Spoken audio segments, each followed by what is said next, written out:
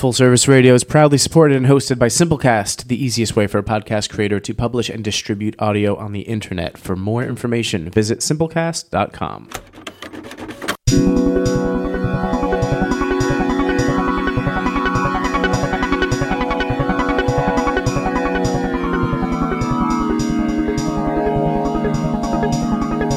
You're tuned into Full Service Radio. Full Service Radio. Full Service. Full Service. Full Service. Full Service Radio. Hey everybody, it's Nikki Nellis, live in the gorgeous Line Hotel on Full Service Radio with Industry Night with Foodie and the Beast, although it's just the Foodie because the Beast he's not here, which is totally okay with me because I have a very special guest and I got her all to myself and I feel very lucky. I really don't feel like she needs much of an introduction, but she is a complete and total burst of joy on the food and restaurant scene. Carla Hall, you may know her from Top Chef All-Stars, The Chew, a variety of books, and just an all-around personality. She most recently... I just found out, interviewed Michelle Obama, which I cannot wait to hear about. And she also was the head of the Big Apple Circus. Didn't you? I was the ringmaster. You were the ringmaster. Well, in the beginning, I was the ringmaster. I mean, of all the places in all the world, of all the things to be doing, to find out you were going to be a ringmaster. I mean, obviously, knowing you, I feel like, of course she's a ringmaster. She can do anything. But was that fun? It was so much fun. And as a matter of fact, I wanted to do other things. I wanted to work with the clowns. I wanted to do... So you felt like they were limiting you. I know. I was like, no, I love being the ringmaster, but can I do some of the other stuff? So I'm going to call them. You're going to see me again at the Big Apple Circus. Yes. I mean, I don't want to get off track because I feel like we have so much to talk about. I mean, the reason why Carla is here today, other than being a wonderful person and a good friend, is that she has a new book out called Soul Food. And I wish you could see a picture of it because it just totally encapsulates her pure energy and sort of gratefulness and gratitude. Like it all comes oozing out of you, and it certainly comes out of the cover of the book. And the book is really beautiful and fabulous. And it's a really researched book, and it's a deep look into the history of African American foodways. And I really want to get into that, but I sort of want to start with Michelle Obama, but instead we're going to start at the beginning. I want to start, for people who just know you as Carla Hall, you had some very humble beginnings. I did. I was the lunch lady. I mean, it's way back, before I even went to culinary school, and I went to l'Académie de Cuisine. I started my lunch delivery service here in Washington, D.C., around the Kennedy Street area, Kennedy and 5th. And I worked every single day delivering sandwiches and soups and biscuits to the businesses along that corridor. But can we even go back just a little bit further? Oh, yeah. What brought you there? I know you grew up in Nashville. I grew up in Nashville. But did you grow up? I know there's a lot of references to your granny. Yes. And I mean, you have a really wonderful relationship with your parents, and obviously food was an incredible part of your growing up. But because you went to Howard, what was the switch? Where did you all of a sudden say, I mean, this is everything I want to do. I want food to be not just my passion, but my profession. I mean, I wanted to be an actress. I still do, actually. I think you're kind of right. You're kind of straddling both worlds. No, that's true. I wanted to be an actress. I wanted to go to Boston University.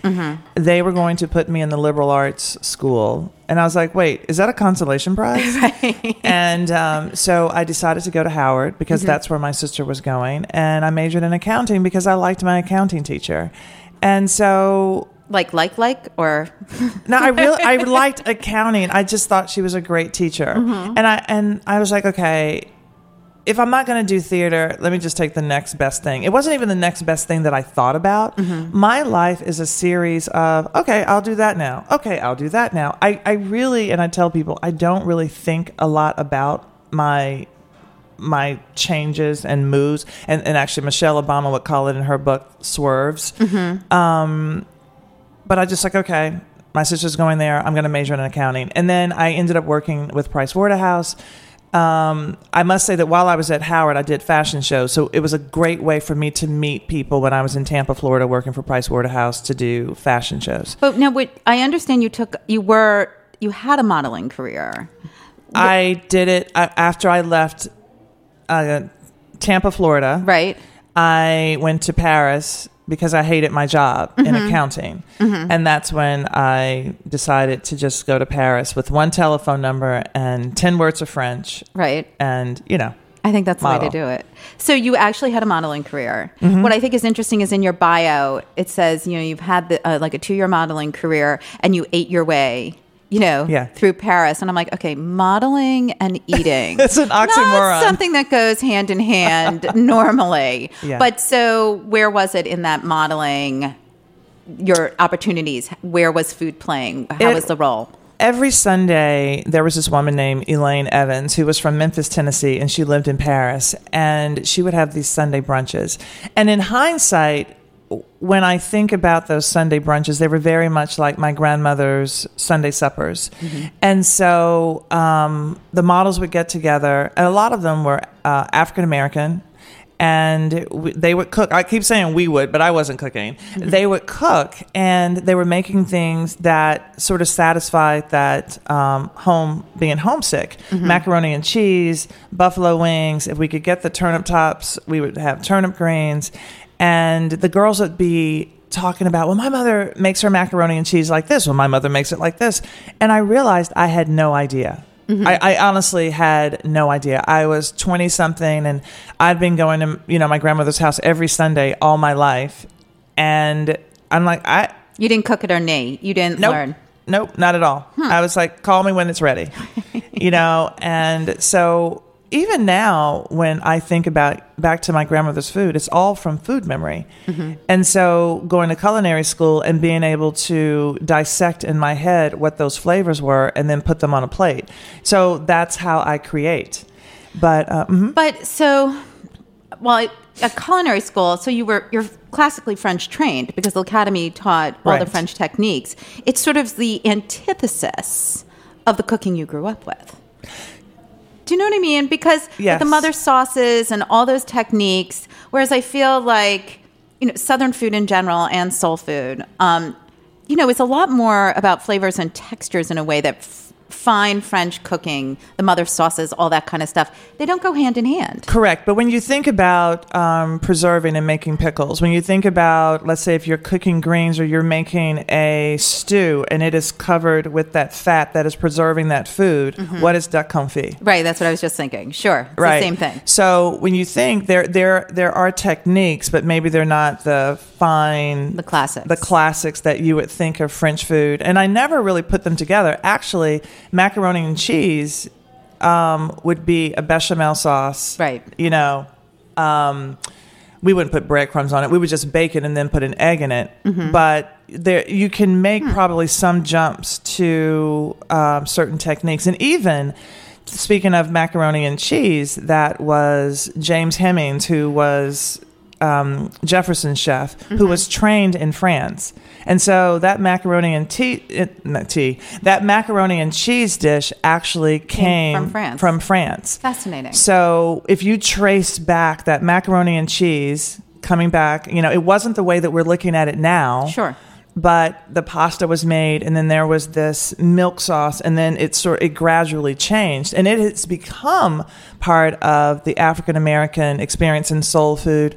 But there's nothing about that dish that actually sets well with our bodies and Africa. Right. Oh, of course. Right. Well, let's talk about how you wound up learning your grandmother's recipes. Where was that education? Did you, after you were modeling in France, did you call her and say, I think I need to learn something here? I did. I actually started when I was in France, and I was like, oh, I don't know what I'm doing. Let me buy cookbooks. Let me go to the English bookstore and buy cookbooks. And so I started getting those books and then just playing and going to the grocery store. Sort of the reverse Julia Child. She goes over there and learns French cooking and creates a cookbook. Right. You're doing a little bit. I got a cookbook and I'm like, let me learn to cook. Right. And so I started cooking for the people who were allowing me to surf on their couches. So it was to say thank you. And then I just continued to do that. I'm like, oh, I really love this, because I love puzzles too. So for me, it was taking a recipe and dissecting what was on the pages. It's the mathematician in you, right? Yes. You like to put stuff together. Exactly. That continues to be my jam. And so when I came back here, my mother got sick. I came back to the States, and then I continued to play and to cook for friends. And I was cooking for my sister's baby shower. A friend couldn't come. The next day, I brought her some food, and she introduced me as her friend who had a business. Interesting. And so that's how that all rolled out on Kennedy Street, and I did that for 5 years. So did you have like a food truck? What did you have? Because it's before food trucks were allowed. It was before food trucks were allowed. I had a basket. It started out as a picnic basket, and then it got larger, and then I would have bassinets filled with food, and then I bought... And were you going into offices and just selling sandwiches? Offices, floral shops, hair salons, barber shops, and I was just going in and out. And I'm going to ask a question, because this is before the union kitchens and mess halls and incubator spaces where these businesses can be created. Where were you making everything? I was cooking out of my sister's house. It was highly illegal. No, I know. I only say that because around the same time, I was baking out of my house for area restaurants. And I mean, it was highly illegal, but nobody cared. No, nobody cared. So when they said it was home cooked, they weren't lying. It just wasn't made in their home. It wasn't made in a restaurant. That's exactly. And that's when I started making biscuits every day. I would have at least 5 different cakes, from pound cake to quick breads. I would have salads. And at the time, I was telling people, I'm going to feed this African-American community and show you how you can have great food without beef or pork. And I did a lot of turkey, a lot of vegetarian things. Was there pushback? No. People were like, okay, they were okay. I would give the biscuits away. I would have biscuits with buttermilk biscuits with smoked turkey. And I said, I'm going to give you your first one. Yum. I mean, and then, And then it went from there. Yeah. Okay, so you have this business. What in your head said, where did you swerve at this point? You're like, now I need actual training, or I need to understand the numbers to create a business, because you did start a catering business. I started a catering business, but at that point, I had the practical experience. Now I wanted to understand the theory of what I was doing. And so after 5 years and at 30, I went to culinary school. Okay. And L'Academie de Cuisine did have, unfortunately, because it's no longer in existence, but it had a fabulous program. It was amazing. And Francois, of course, started it, but his brother... Patrice? No, Patrice is his wife. But there's the other, Patrice Levion. Oh my God. I can't. Hold on. We'll get back to it. Yeah. Okay. But somebody inspired you. Okay. So you leave L'Academie, and then what? I left L'Academie, and then I worked at the Henley Park Hotel. Oh my God. That's where I did my internship. And then I actually was promoted to sous chef right at the end of my internship.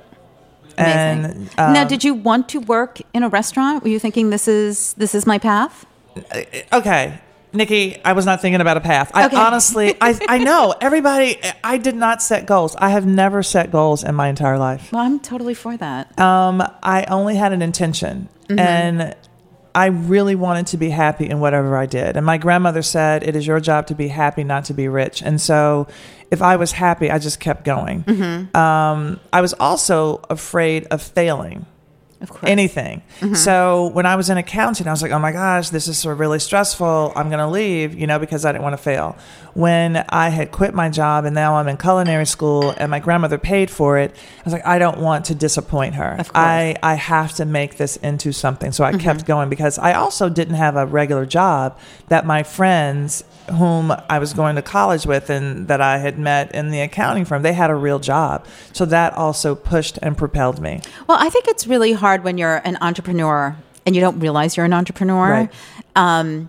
And everybody is sort of in a box, right? I'm a lawyer, I'm a doctor, I'm a teacher. These are jobs. And when you're an entrepreneur, people, they kind of look at you like, I don't understand what you're doing. Right. There's no because they can't relate, because they have a 9-to-5, which doesn't exist anymore, but you know what I mean. They have a 9-to-5 job. They get a salary. They get health benefits.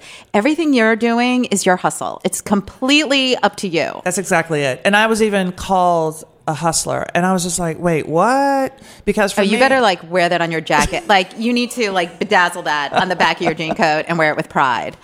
You know, Yeah. It's important. I think given where you are now, it shows where it gets you. You know. All right. So Henley Park, you get this gig, but you don't keep it.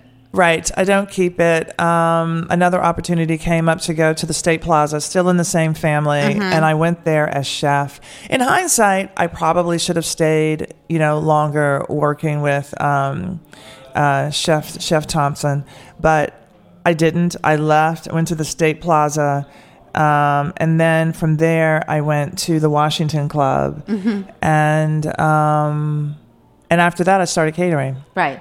So you're catering events around town. How does Top Chef come knocking on your door?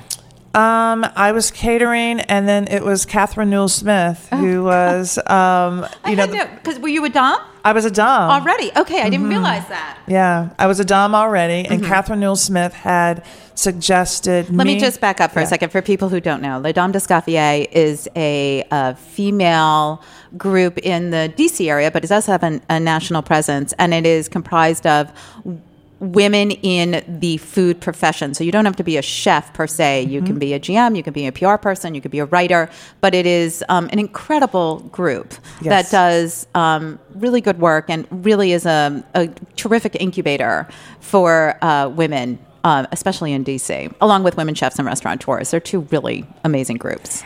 Yeah, so Top Chef was looking for more women to get involved, and so they contacted Catherine Newell Smith, who at the time was our president, and she was also, I feel like, the president of the international, Les Dames d'Escoffier International. And so she suggested myself and Riz Lacoste. And so I didn't know this was happening. Right. On my side, one day I came into work, it was a Thursday, and I had a catering job, and my sous chef said, I had a dream you were on Top Chef. And a couple of weeks before that... Okay, that's weird. Right? Yeah, that's really This weird. is also how my life works. Okay. A couple of weeks before that, my husband was watching this show called Top Chef, and I was like, I didn't know about this. And, and I'm just like... tired it's like from foreshadowing, catering. Right? It's like you could see, if it was a movie, you'd be like, oh, I see where this is going. Yes. And then another friend, right before my sous chef said, I had a dream you were on Top Chef, she said, Carla, you should audition for Top Chef. So when I got this call, are you interested in being on Top Chef? I thought it was a crank call. I thought somebody was punking me. Sure. And I was like, you're not punking me. I'm not calling you. And then I was like, wait, it's on my cell phone, which back then I checked my messages. It was also on my office phone, and it was on my home phone. So, and I noticed that it was an LA number. So I was like, oh, well, maybe this is real. So took the call, did all these things. I got the application. I needed references. And so I called Catherine Newell Smith and said, would you give me a reference? I got this call. I'm doing this thing for Top Chef. She's like, of course, silly. I told them to call you. I'm like, really? Oh, my God, that's amazing. I had never asked for ever a reference or anything from her. That's insane. So it totally changes your life at this point, yes, which you probably didn't know going in. Correct. But did you feel while you were on Top Chef, I mean, the stress looked...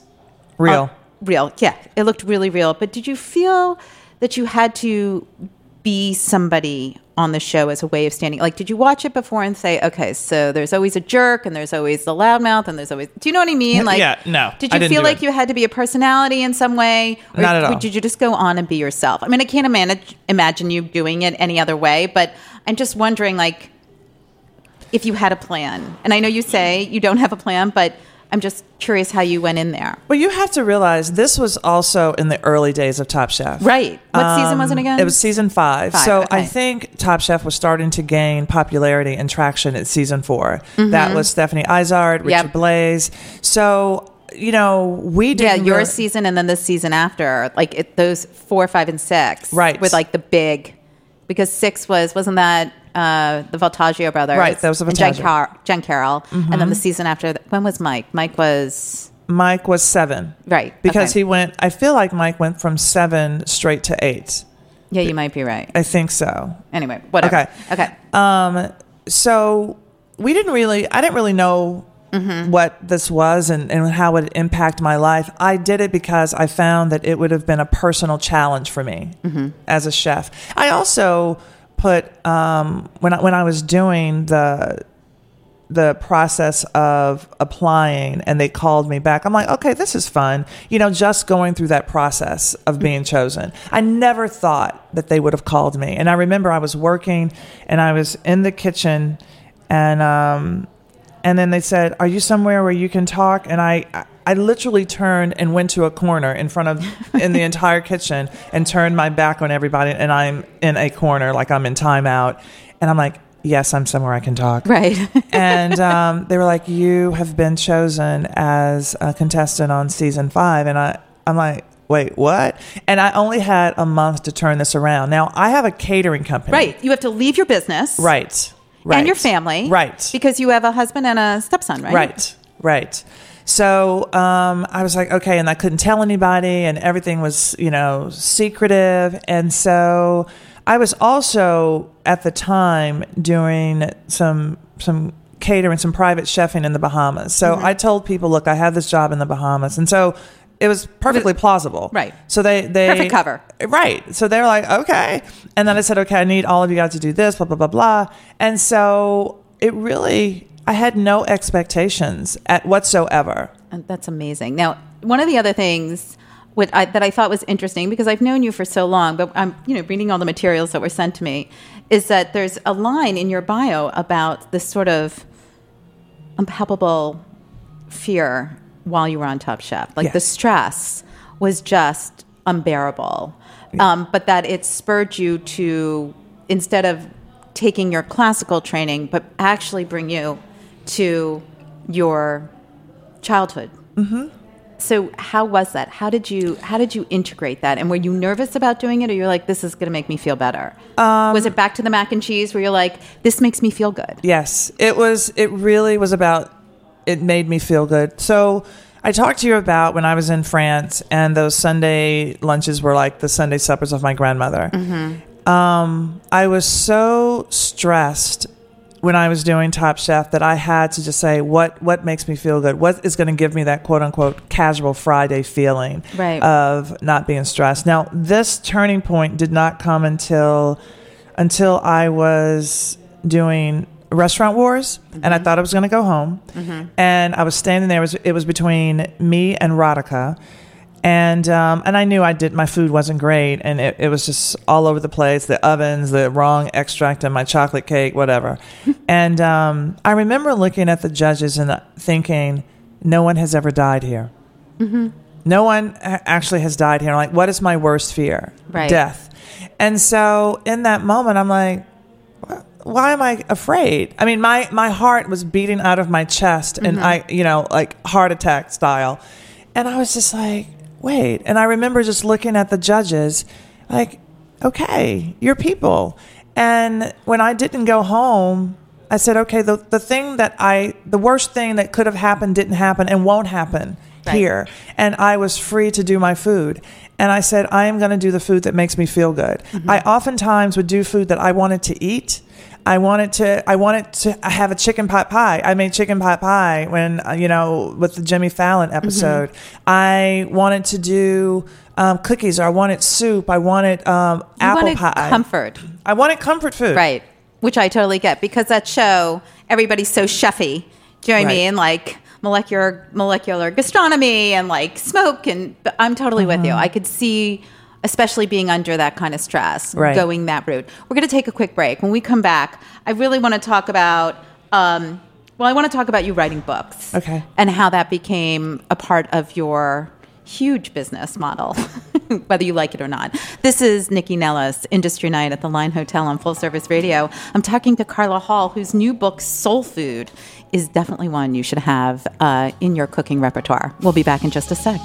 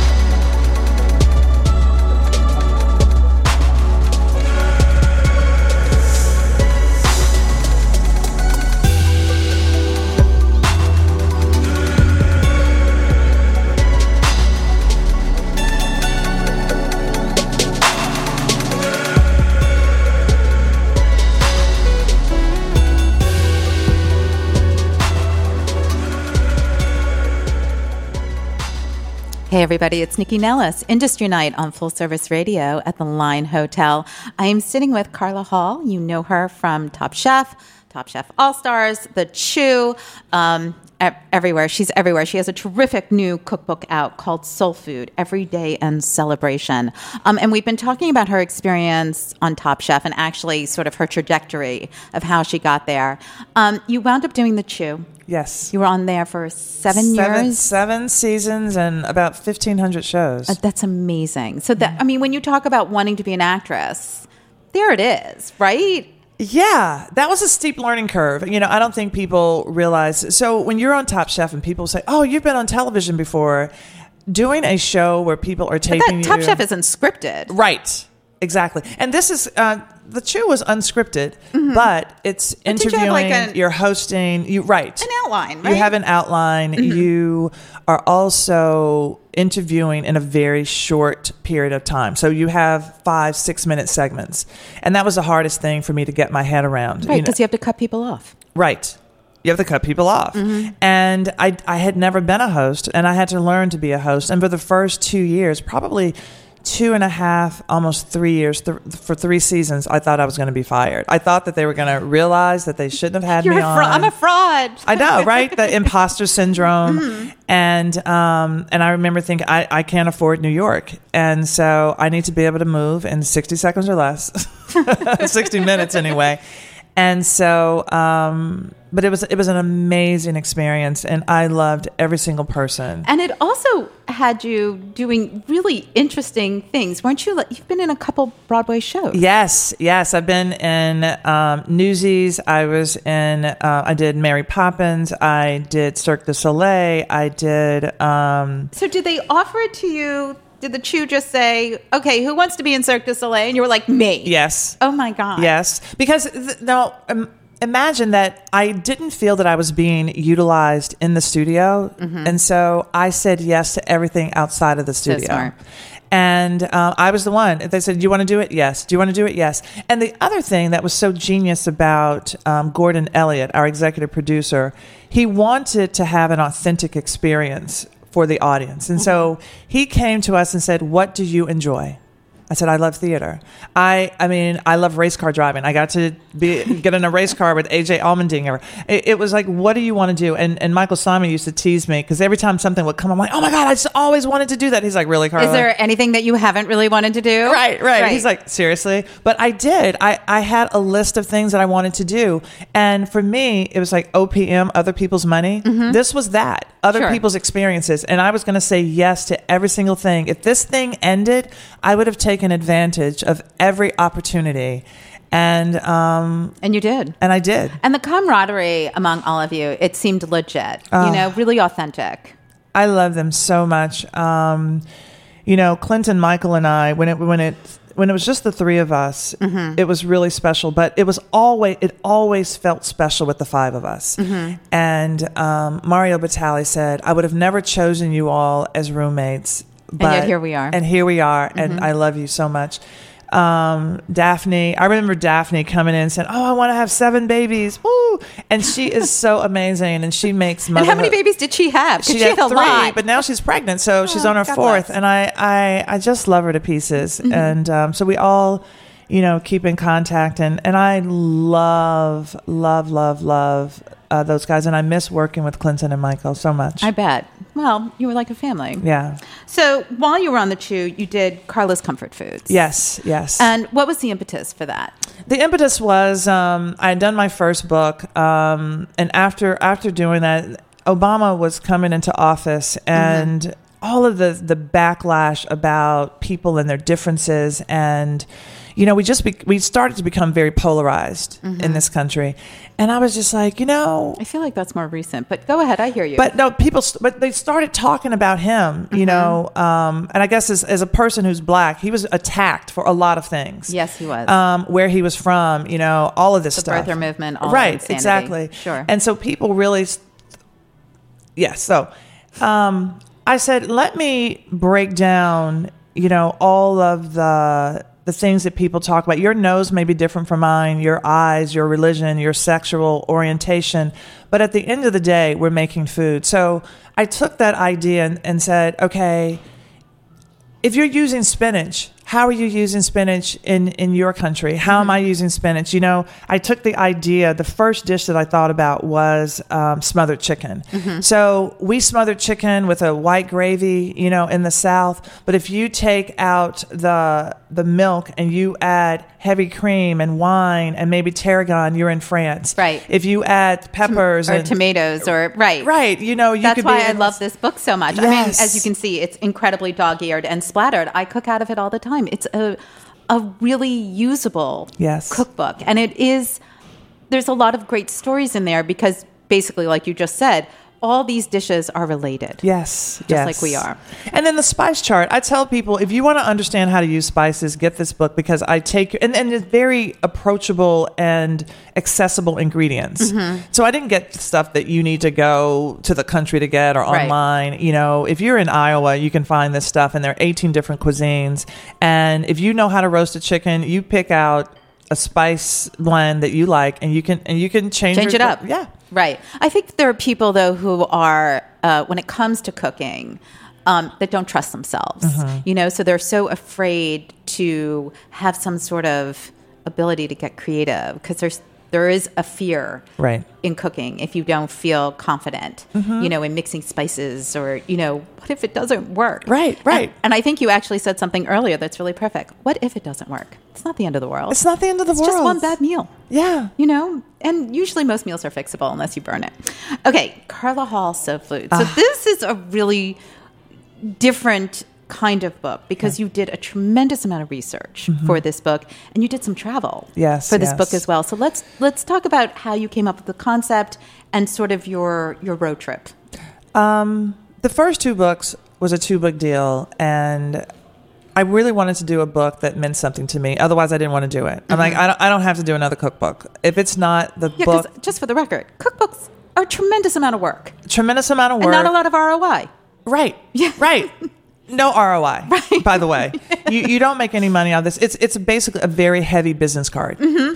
And I said, I know the book that I want to do. I wanted to do a book on soul food. I mentioned this to my literary agent. She was like, Now, wait, was this before or after, Sweet Home Cafe? This was after because it was all of that work that went into Sweet Home Cafe, all of the work that... Which is in the African American Museum. Jerome Grant is the chef there. Yes. He is amazing. Amazing. And so I am the culinary ambassador. So I was privy to the direction that before they even hired Jerome. Can I just say, though, what an honor. Oh, my gosh. I mean, because that museum is so spectacular. Are you kidding me? It's spectacular. I love telling people about the museum. I love, focusing on, all of the great work that they're doing. And the cafe is actually a living museum. And so Jessica Harris was the one who, Dr. Jessica B. Harris is a culinary historian. And she was the one who came in with the idea to do these kiosks. Because I think when you think of soul food, you think of the South. You don't think of the Western Range. You don't think of the North. Of course, you may think of the Creole Coast, but I don't think you think of the impact that African Americans have had in so many other regions. Well, what I think is interesting that I read that you wrote is that the difference between soul food and Southern food is Black people are cooking soul food. Yes. And that's the difference. But I personally, because I grew up outside New York City, I thought soul food came from Harlem. I thought it was a New York cuisine. Right. I didn't know I had no idea it had any roots in the South. Interesting. At all. I mean, that's because that's what I grew up with. I grew up going into the city and having soul food there. So I just thought it was part of the culture and cuisine in Harlem. Which makes sense. Right. And I'm wrong. A lot of those people, they went to New York after the Great Migration, but there are a lot of people from the islands who went straight to New York. So let's back up. So how did you plot your itinerary for this, to do your research? I am from the South, so I wanted to go back through the South with that intention of looking at my food through a different lens. Because so often we grow up in a place and we're in it and of it. We're of it, but we don't understand why we are the way that we are. So I started in South Carolina. Okay. And then I said I only have 10 days. And For the whole trip? For the whole trip. Okay. I had 10 days. And by the way, first of all, this was a book that my literary agent didn't want me to do. Right. Because she said I was going to ostracise my fan base of white people. And I was like, dude. Okay, just for the record, I'm offended by that. I'm completely offended. But I mean, do you say that to people who are Italian or, Asian? And I think there was another way to say that. Do you know what I mean? She may not have said it that way, but I know, but like to me, I'm thinking I could see somebody looking at this book and saying, "Well, I don't know what soul food is, so I'm afraid to cook it." But they already trust you, right? The trust has already been built, right? Sorry, no. So there's that, and then she didn't want us to go on this road trip because she said it was expensive. Because I wanted to go on it with Genevieve Coe, who's my co-author, and Gabriele Stabile, who is the photographer. And the photographs are phenomenal. I mean, phenomenal, right? Yes, real. Everything is real. So we decide. I said, I'm doing this, even if I have to pay out of my own pocket. And by the way, this book, we didn't get a big advance, but that worked to my benefit because I said I could pay this advance back. It's so small that I am not commissioning my creativity. And so for me, as a Taurus, the pressure of a big advance, I'm working for somebody else. Sure. This one, I'm like, I can pay it back. It literally was that little. Okay. So we go on this road trip. We started in Charleston, South Carolina. And then we go down to South Carolina, North Carolina. And then we're in Alabama, Mississippi. We finish in Nashville. And all the way, we are interviewing Black cooks and farmers, and we're going to churches and barbershops and all of these places basically that I know is part of the Black American experience. And we were working with another culinary historian, Tanya Hopkins, because I'm like, I want to make sure that I don't miss anything, and I need other people to be my eyes and to say, what do I need? Well, because you also don't need to reinvent the wheel. I mean, Correct. there's been a tremendous amount of research of what happened when slaves were brought over from Africa or coming from the Caribbean. And, right.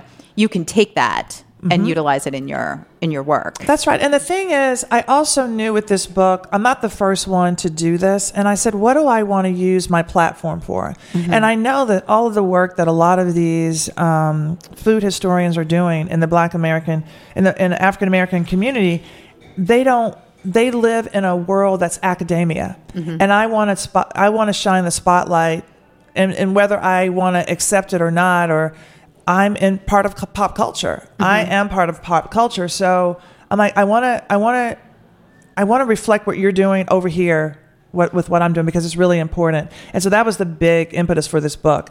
And we met some of the most amazing people, and I wanted to highlight some chefs that people don't see all the time. And I still connect with those people, Enrica Williams and BJ Dennis and John Hall. Oh my gosh, just amazing people, and these farmers that I keep in contact with. It humbled me like nothing else I've ever done. Well, it's so amazing to hear that an experience like this, can bring forth a book. What I thought was really interesting is in the book you talk about sort of how African slaves in the States and the South had to come up with cuisine. It's not like food was just given to them, and then they had to figure out from what they were cooking from where they were originally from to what they were cooking with. Right. And then this created a whole new culture. Right. It created a whole new culture. It created something that, because, a lot of the slaves were cooks, so it created cuisine for America. Right, because they were cooking for white people. Right. But what they were necessarily cooking for the white people isn't what they were cooking in their homes. Correct.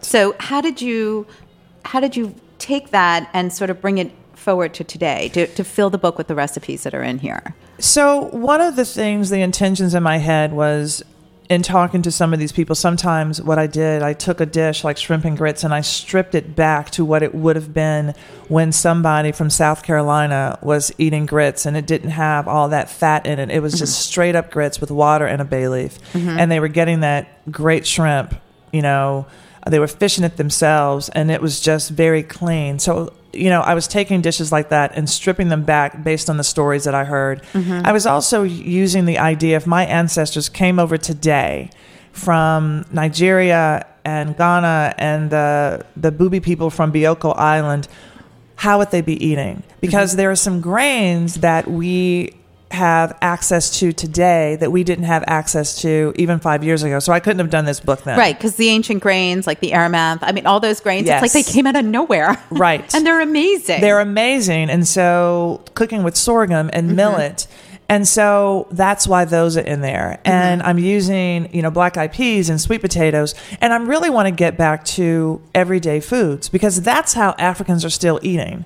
And then, but people think about soul food, like all of these heavy dishes. But those are the celebration dishes. Those are the things that we have, you know, for cookouts. like weddings and Sunday supper. Sunday supper, we have those, you know, at Christmas and Thanksgiving and, you know, family reunions. But I just wanted to show that there's another side to our food that we as Black people need to understand as well. So that was a big thing because we're stuck there and our food has become a caricature of itself. And I really want people And to... why do you think that is? Because our restaurants were created based on who wanted to eat that food. It was economics. Got it. If I know white people like my food, hell, I'm going to make it towards their palate. Exactly. It's like Chinese food, right? Yeah. There's American Chinese food and then there's real Chinese food. Right. There's Sure. the red sauce Italian food. Italians don't eat lasagna every day. When you go to an Italian restaurant, Right. it's front and center always, right? Of course. Yeah. So what would you say for the uninitiated? What would you say are a couple of the recipes that you're like, yes, let's do that? One of the recipes that I love, one of my favorite recipes, is the black-eyed pea salad with hot sauce vinaigrette. Yum, that sounds so good. It is so light. It's so fast. You can make it with canned black-eyed peas. But I did the hot sauce vinaigrette because this is the perfect recipe to go with the fried catfish. Oh, sure. You know. Right. And there is... Well, let me ask you a question quickly because we only have a couple minutes left. Where does hot sauce fit into the culture? Where did it start over in Africa? Is it from the Caribbean? Where is it? They love chilies. Right? I mean, all those chilies and preserving, and they eat a lot of chilies in Africa. The food is really spicy. And then so over here, we do hot sauce and pickles. And on the table at soul food restaurants, you'd have that vinegar with the chili in it. Right. You know, and that would be the vinegar that you'd have on your greens. So hot sauce and yellow mustard on fish, you know. So it's definitely part of our culture, but it's preserving those chilies. Sure. Well, before we wrap up, can we just talk about Michelle Obama? Because I Yes. feel like I've been waiting the whole show. Not that this hasn't been fascinating, because it has.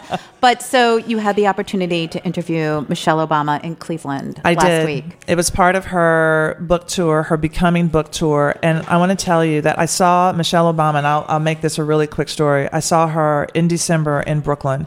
And I wanted to be one of the people who goes on stage before she comes to the stage, says, I am becoming ... whatever that is.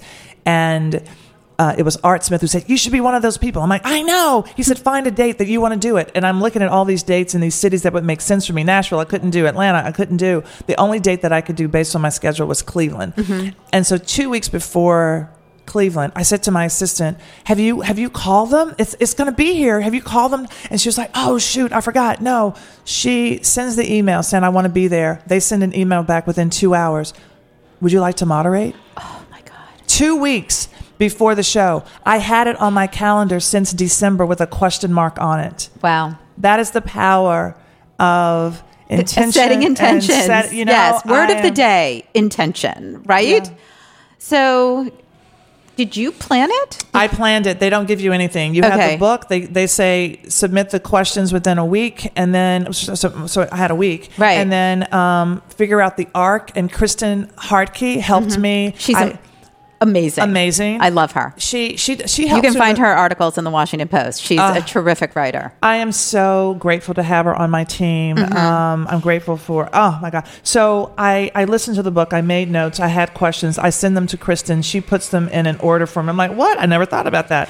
And then I had my questions there. And then when I got there, she was like, let's have fun. Okay, true story. Before we go, oh my God, I have so much I want to tell you. It was incredible. We were about to walk on stage. We are doing a toast with water, and I said, "Oh shucks, now I am drinking with Michelle Obama." Right. Okay, it was water, and so she made a funny. She chuckled, and it was funny. I had just sipped the water, and then I sprayed her. Because it wasn't water? From my mouth. No, it was water. Okay. From my mouth onto her outfit. I am trying not to use the word spit. I could not believe. And she was like, girl, get yourself together. And I couldn't stop laughing because I'm like, oh my God, I freaking. The moment. So then she was like, girl, get yourself together. It's time to go out.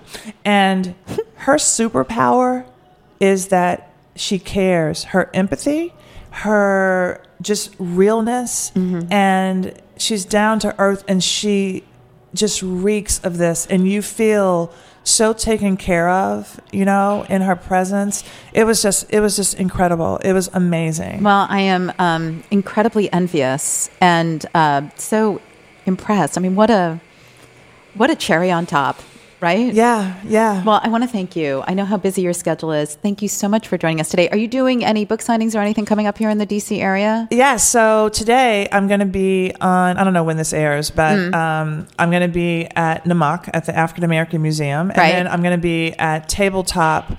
Out in Tacoma. In Tacoma. Fabulous. Yeah. All right. Well, if you want to find Carla, you can always go to the list, areyouonit.com. A shameless plug, but every time she's in the city, we make sure her events are up on the site. And if you have not checked out her new book, Carla Hall's Soul Food, it is time for you to do so. Of course, you can always look at her other books because I am a total fan of Carla's Comfort Foods.